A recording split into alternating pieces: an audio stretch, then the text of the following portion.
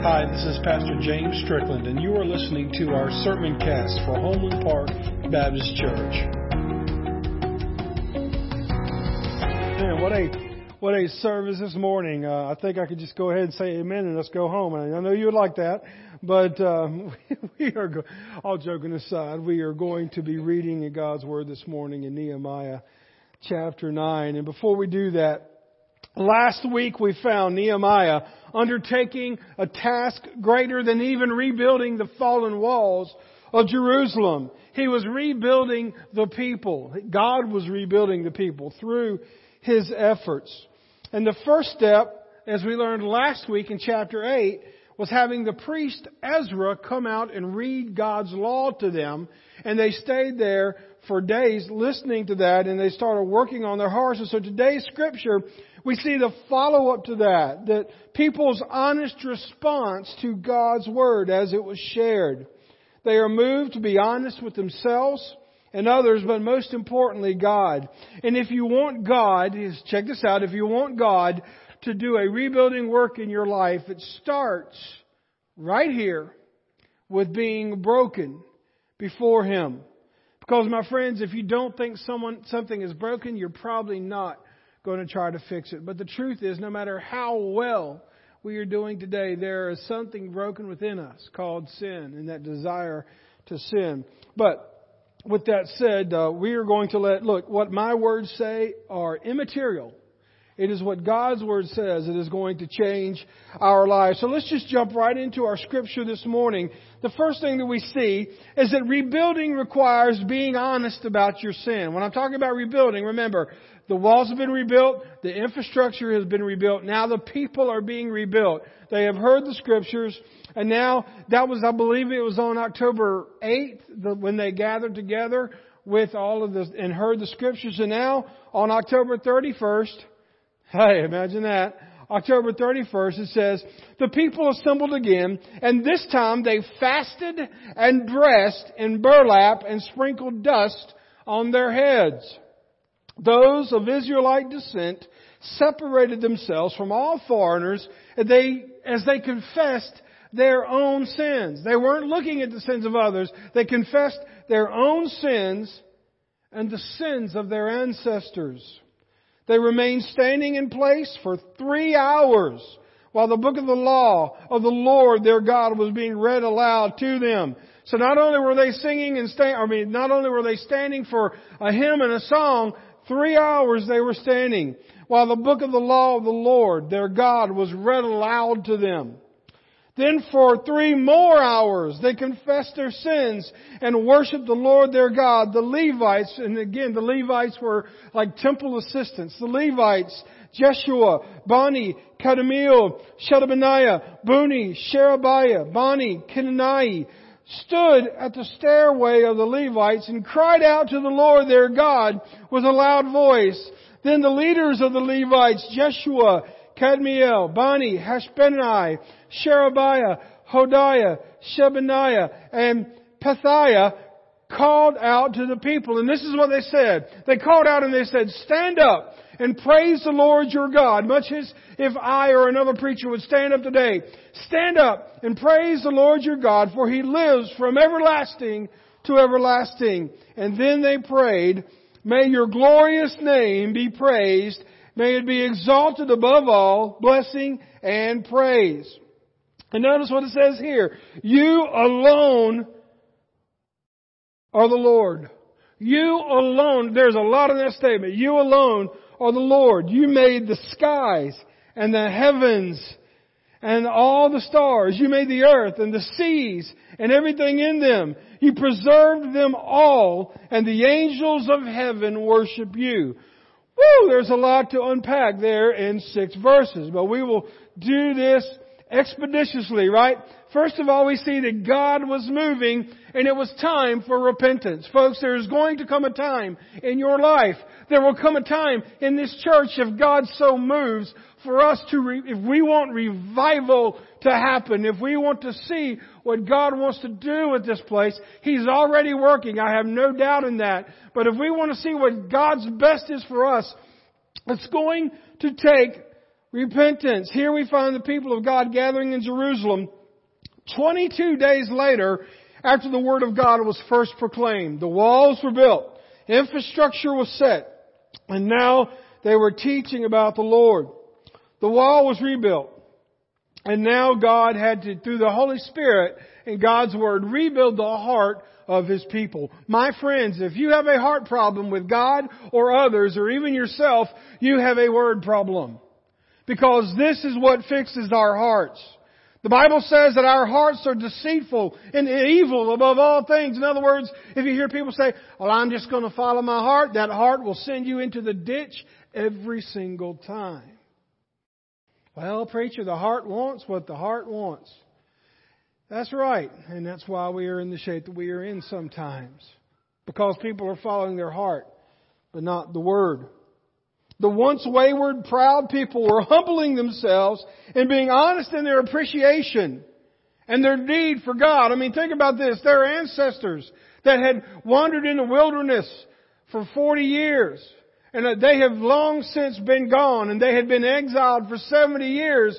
So generation after generation kind of made all of those stories and all those times that God had provided for them. There were kids that were raised and never heard that. Just like there are kids today that are raised and don't know what a Bible is. They don't know what it means to go to church. Or if they do know what church is, it is not good because they've been taught something else. We've seen generations where the grandfather and the grandmother, they were stout, devout members of a church, and then their children kind of attempted at it, and then before you know it, their children didn't do it, and before you know it, you have an entire generation of a family that is unchurched. It happens. And so what God is doing here by reading His Word, He is reminding these generations that had followed into a once great people who love God, reminding them of where they come from and whose they are. And so here we see some outward signs of inward change.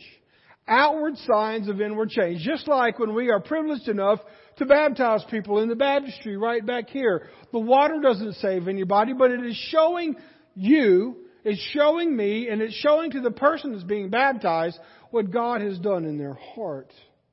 We see the same thing here. They heard the Word, they were repenting, and so they had to do something to show and express everything that was going on. So they started with fasting.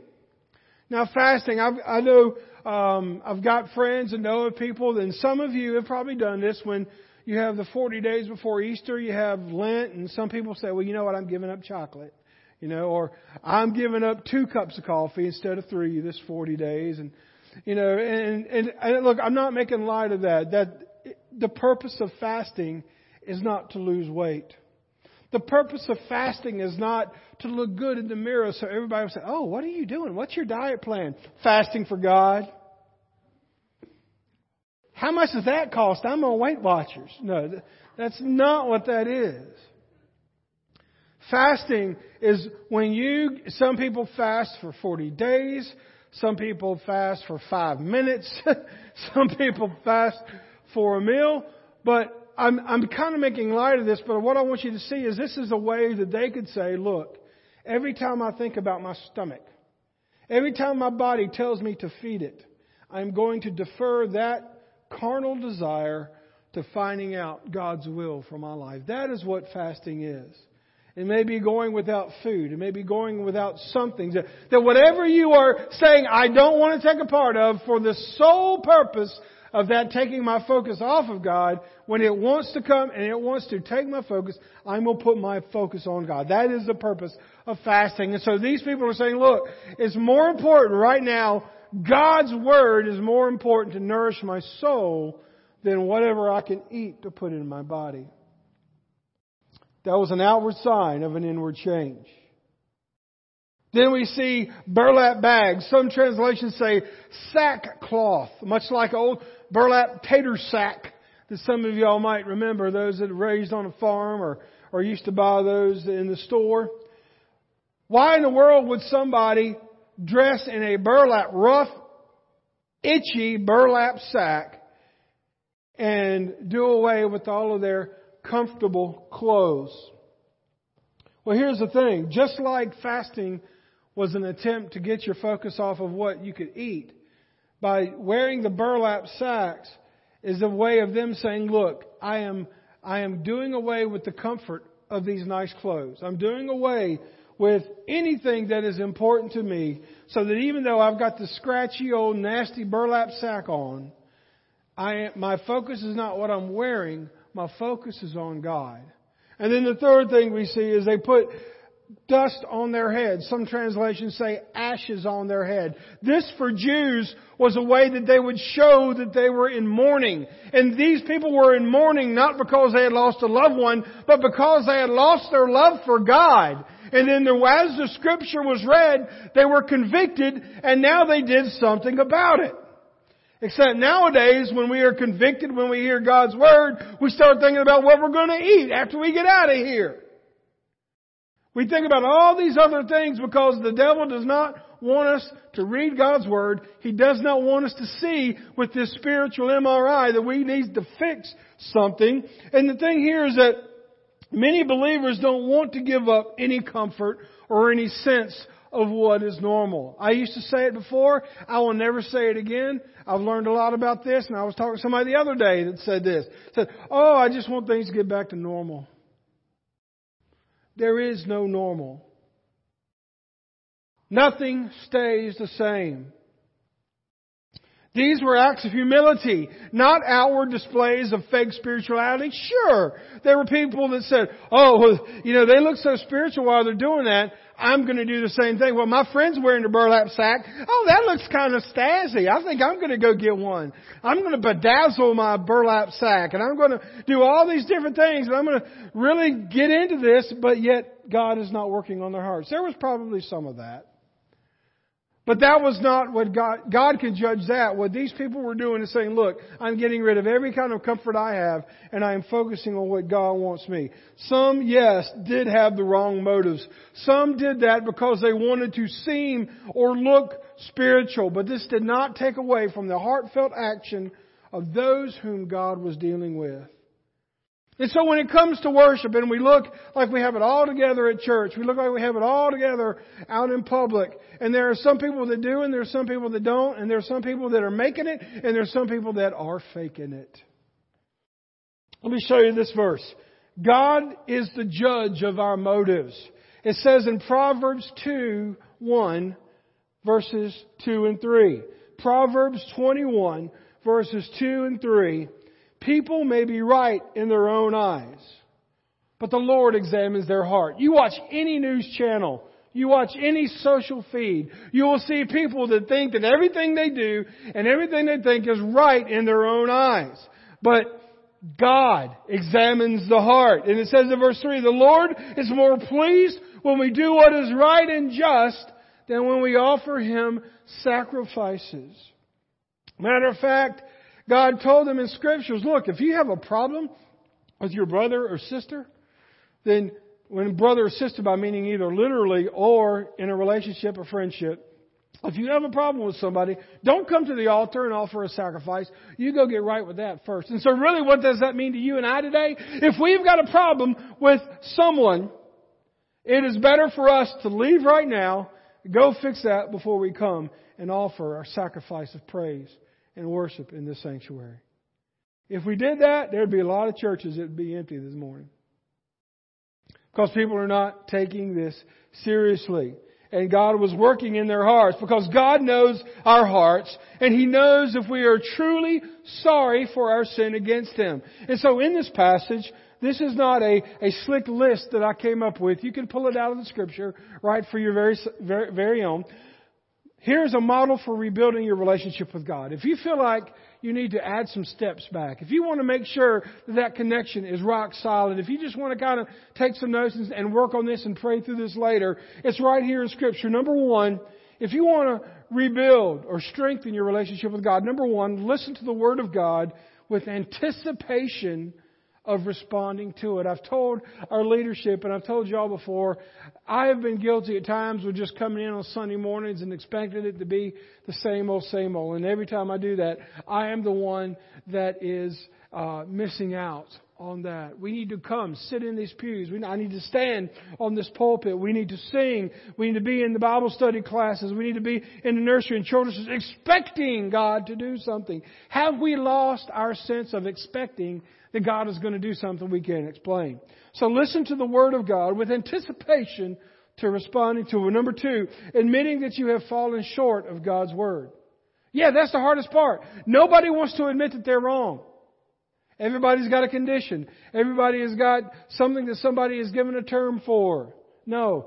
Sometimes when we fall short is because we have sinned, and we have to own that. Then after that we repent, turn away from those things that are keeping you from fellowship with God. The reason there's a lot of people that are not living for God is because the pull of whatever they were holding on to, they won't let go of. And then finally, once you've done step 1, step 2, step 3, the 4th thing is resume your worship of Him. I'm going to go ahead and tell you something. If you make the worship of God primary, everything else is going to fall into place. We've got to work on that connection. The older we get, the more doctors we get.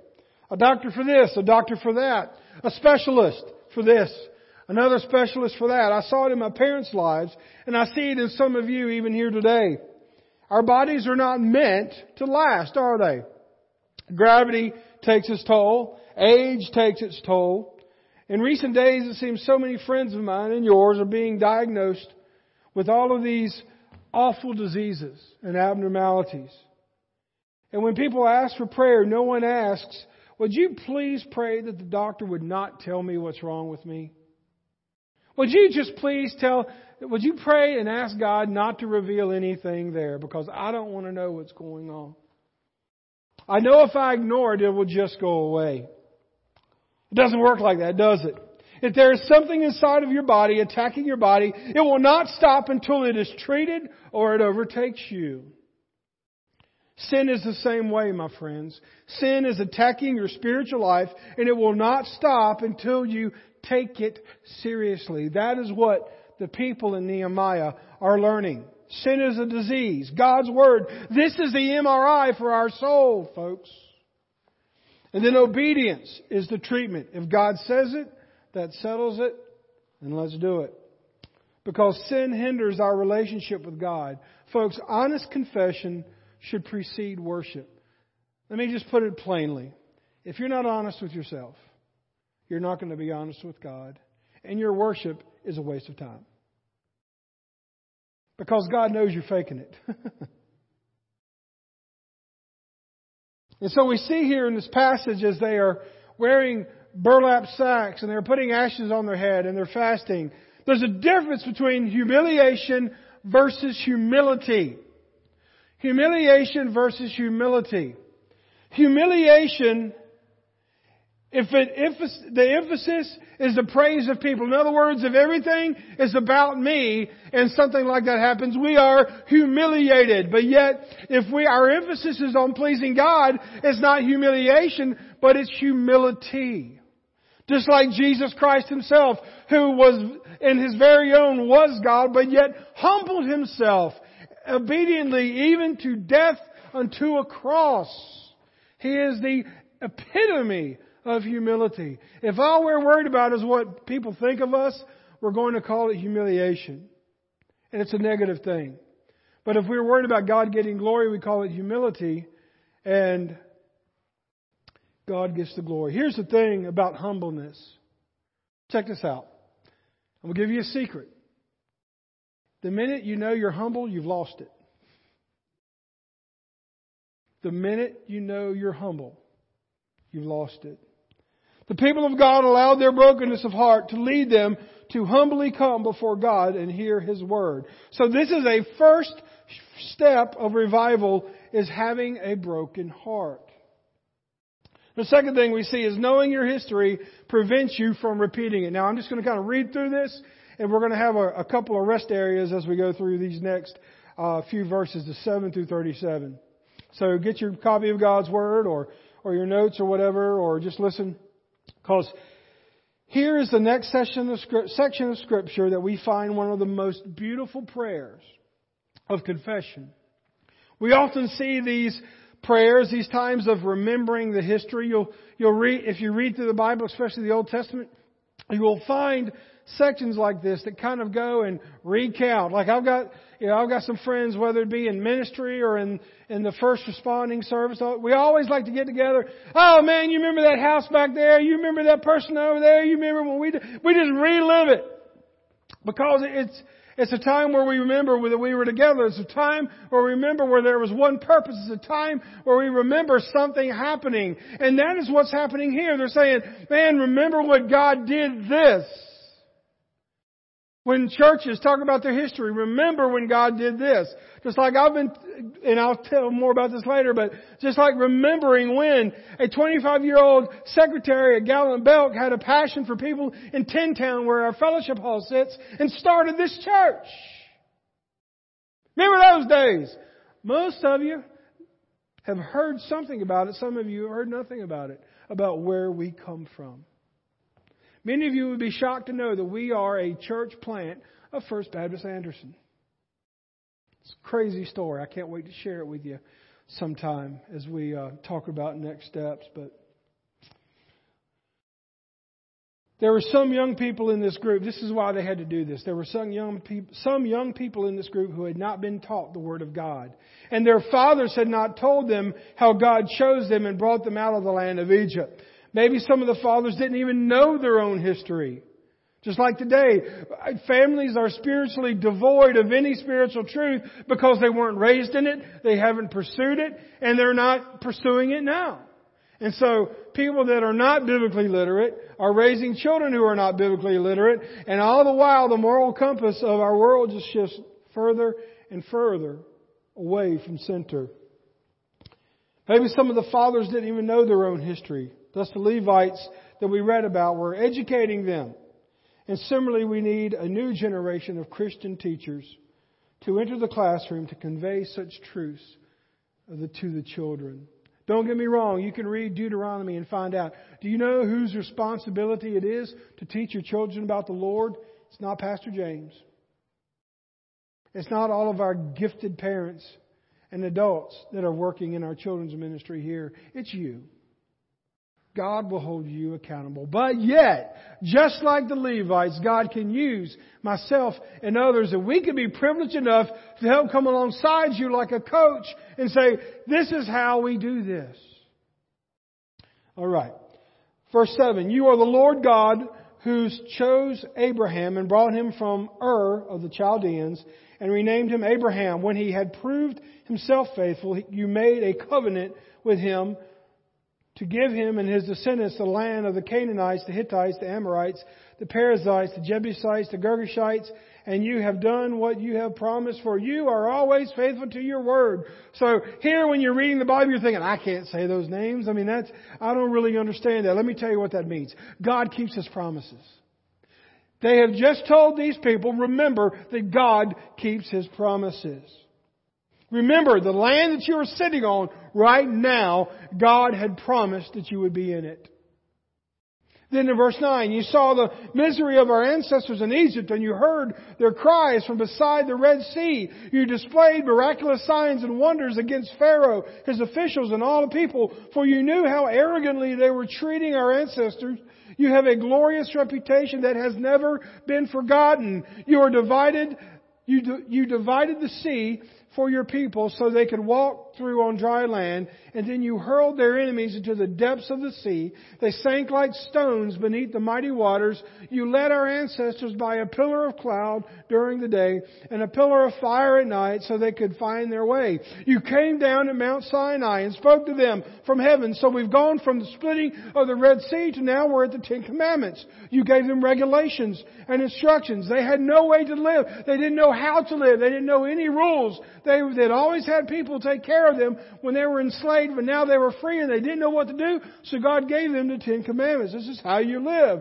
It says in verse 14, you instructed them concerning your holy Sabbath, and you commanded them through Moses your servant to obey all your commands, decrees, and instructions. You gave them bread from heaven when they were hungry and water from the rock when they were thirsty. You commanded them to go and take possession of the land you had sworn to give them. So now when you read this, folks, you see that you're getting a history lesson. This is the highlight reel. This is how we got here. I have a feature on how we watch TV to where if you come into a football game and it's about halfway over, you can hit key plays. And so you hit key plays. You don't have to watch the commercials. You don't have to watch the boring parts. They give you all the key plays, and then finally you're up to the live action. Right here, we have the live action. We have gotten key plays. This happened, this happened, this happened. And then it says in verse 16, but your ancestors were proud and stubborn, and they paid no attention to your commands. They refused to obey and did not remember the miracles you had done for them. Instead, they became stubborn and appointed a leader to take them back to their slavery in Egypt. But you are a God of forgiveness and merciful, slow to become angry, and rich in unfailing love. You do not abandon them, even when they made an idol shaped like a calf, and said, this is your God who brought you out of Egypt. They continue or committed terrible blasphemies. In other words, you say, look, you think you're messed up. You ought to have seen what those before you and your family did. They were really messed up. And then again, verse 19, but in your great mercy, you did not abandon them to die in the wilderness. See, they're praying to God. The pillar of cloud still led them forward by day, and the pillar of fire showed them the way through the night. You sent your good Spirit to instruct them, and you did not stop giving them manna from heaven or water for their thirst. For 40 years you sustained them in the wilderness, and they lacked nothing. Their clothes did not wear out, and their feet did not swell. Can you imagine that? 40 years, and they never had to patch their tents. 40 years, they never had to retread their sandals. 40 years, they never had to go to the grocery store. For 40 years, they survived without a Walmart. They just kept, if you go look at the map of them in the wilderness, they go in a circle for 40 years. Do you think at some point somebody would have said, hey, I remember this right here is where we buried somebody. I remember right over here when I saw a lion. I remember, but no, circle. But God led them. Then it says in verse 22, then you helped our ancestors conquer kingdoms and nations, and you placed your people in every corner of the land. They took over the land of King of Shinar Heshbon, and then land of King Og of Bashan. You made their descendants as numerous as the stars in the sky, and brought them into the land you had promised to their ancestors. They went in and took possession of the land. You subdued whole nations before them. Even the Canaanites who inhabited the land were powerless. So where are we talking about now? We're talking about when Joshua led them into the promised land. See, this is the greatest highlights. This is the mixtape. This is how we got here. Verse 27, so you handed them over to the enemies who made them suffer. But in their time of trouble they cried to you, and you heard them from heaven. In your great mercy you sent them liberators who rescued them from their enemies. But as soon as they were at peace, your people again committed evil in your sight. So here we go. Here's the progression. God saves them, they get into a good place, and then they go crazy. And they rebel. It says in verse 28, but soon they were at peace. As soon as they were at peace, your people committed evil in your sight. And once more you let their enemies conquer them. Yet whenever your people turned and cried to you again for help, you listened once more from heaven in your wonderful mercy and rescued them many times. My friends, as you read this, I hope you understand. If you are that person that said, I've gone to God 1,000,000 times over this, and I'm sure He's tired of hearing it. This shows that He is not tired of hearing it. If you've gone back to God humbly 1,000,000 times, make it 1,000,001. Because right now, He is full of mercy. Verse 29, you warned them to return to your law, but they became proud and obstinate. Some translations say they become stiff-necked. And they disobeyed your commands. They did not follow your regulations, but which people will find life if only they obey. They stubbornly turn their backs on you and refuse to listen. No, la la la, I'm not hearing it. La la la la la la. I don't care what God's Word says. If I don't read it, if I don't believe it, if I act like it's not there, then God never said it, right? Wrong. So once again, you allowed the peoples of the land to conquer them. But in your great mercy, you did not destroy them and completely abandon them forever. What a gracious and merciful God you are. Have you ever stopped to think, now here comes something a preacher would say, but have you ever thought the reason our world is in the condition it's in is because people have lost God's Word in their lives? We don't know how to be good human beings. We don't have a moral center. We don't have a desire to see God's Word as the authoritative source in our lives. Maybe that's why everything's going crazy. It's not because of the Democrats. It's not because of the Republicans. It's not because of Biden. It's not because of Trump. It's not because of Pelosi. It's not because of Putin. It's not because of Ukraine. It's not because of the sheiks. It's not because of the oil. It's because people have stopped looking at God's Word as the center of everything that we are. And just as the people of Israel were scattered and oppressed, God is allowing our world to suffer so that we will see our need for Him. See God for who He is. That's what we're saying here. Look, verse 31. But in your great mercy you did not destroy them completely or abandon them forever. What a gracious and merciful God you are. As bad as it gets, folks, God is not going to destroy us until it's the end of time. And He will give you and I every opportunity to repent and return to Him until that time comes.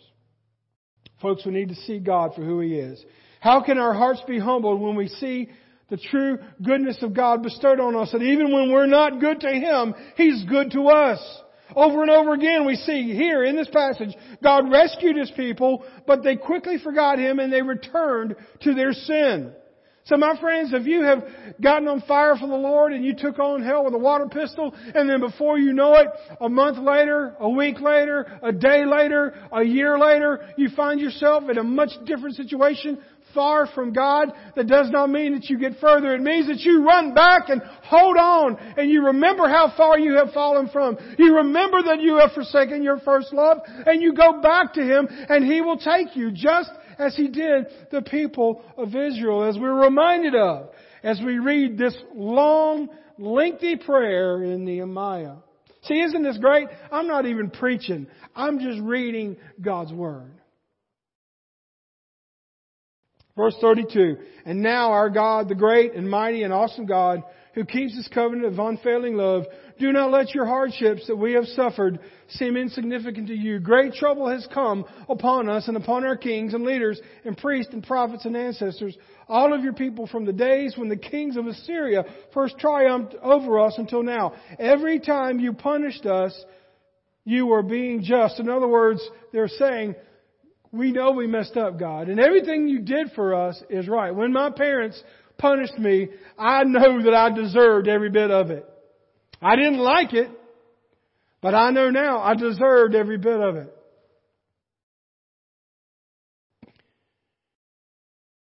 Verse 34, our kings, leaders, priests, and ancestors did not obey your law and listen to the warnings in your commands and laws.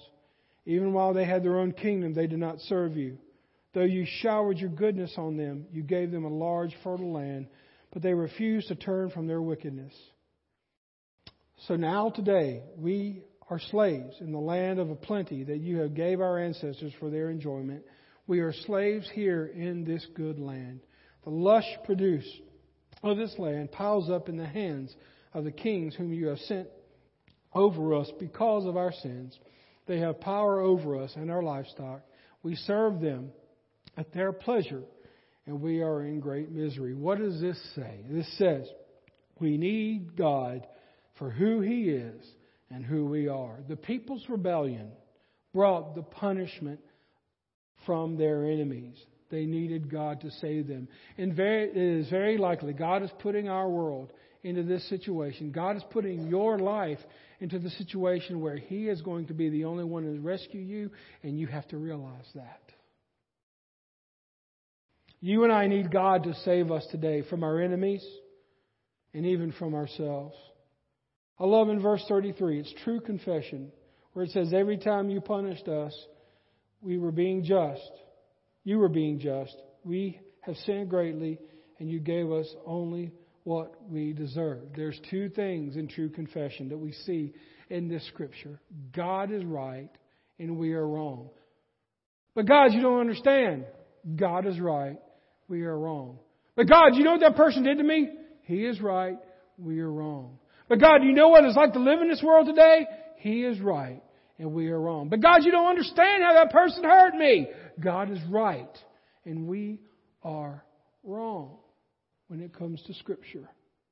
Confession is agreeing on both of those things. If you do not agree that God is right, you will not confess. And if you do not believe that you are wrong, you will not confess.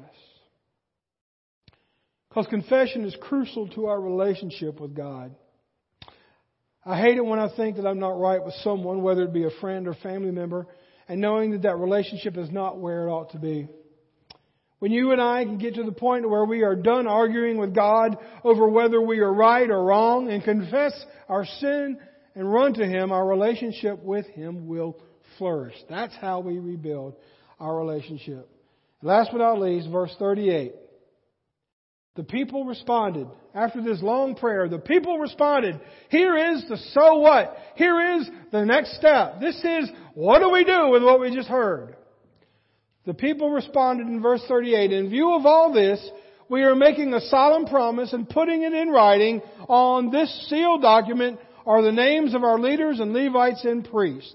So after hearing God's word, remembering their history and God's faithfulness, they made a covenant or a promise, committing themselves to God that day. Now, of course, later on, they would backtrack on that. But I've backtracked before on my commitments to God. You've backtracked on your commitments to God. We've got to return to Him. Be honest with God and yourself. Your reward will be great. Folks, God never abandons us, even when we abandon Him. Just as God was rebuilding His people through Nehemiah, He wants to rebuild you if you will just simply come to Him. Become more concerned with confessing your sins and pointing out the sins of others. If you want God to do a rebuilding work in your life, if you want God to do a rebuilding work in Homeland Park Baptist Church, it starts right here with being broken before Him. Let's pray. God, thank you so much for your word. Thank you that we can sit here today and hear just your word flowing over our ears and our minds and our bodies. As we recap, Lord, what you've done with the people of Israel and how you've been faithful to them, you're faithful to us, Lord. And if there is someone here today that their relationship needs to be repaired, that today may be the day. Maybe they didn't come to church today wanting to do any kind of spiritual inventory or especially no confession. But Lord, the truth of the matter is, if they don't act now, there's nothing to say that when they get up out of that pew and walk out of here that you'll visit them and give them this opportunity again. I don't understand the Holy Spirit and His timing, but you do, because it's you. But God, if there's someone here today that wants to know you as their Savior and Lord and say, look, I've never had a relationship with God and I want it to be today. Maybe today will be the day that they will do that.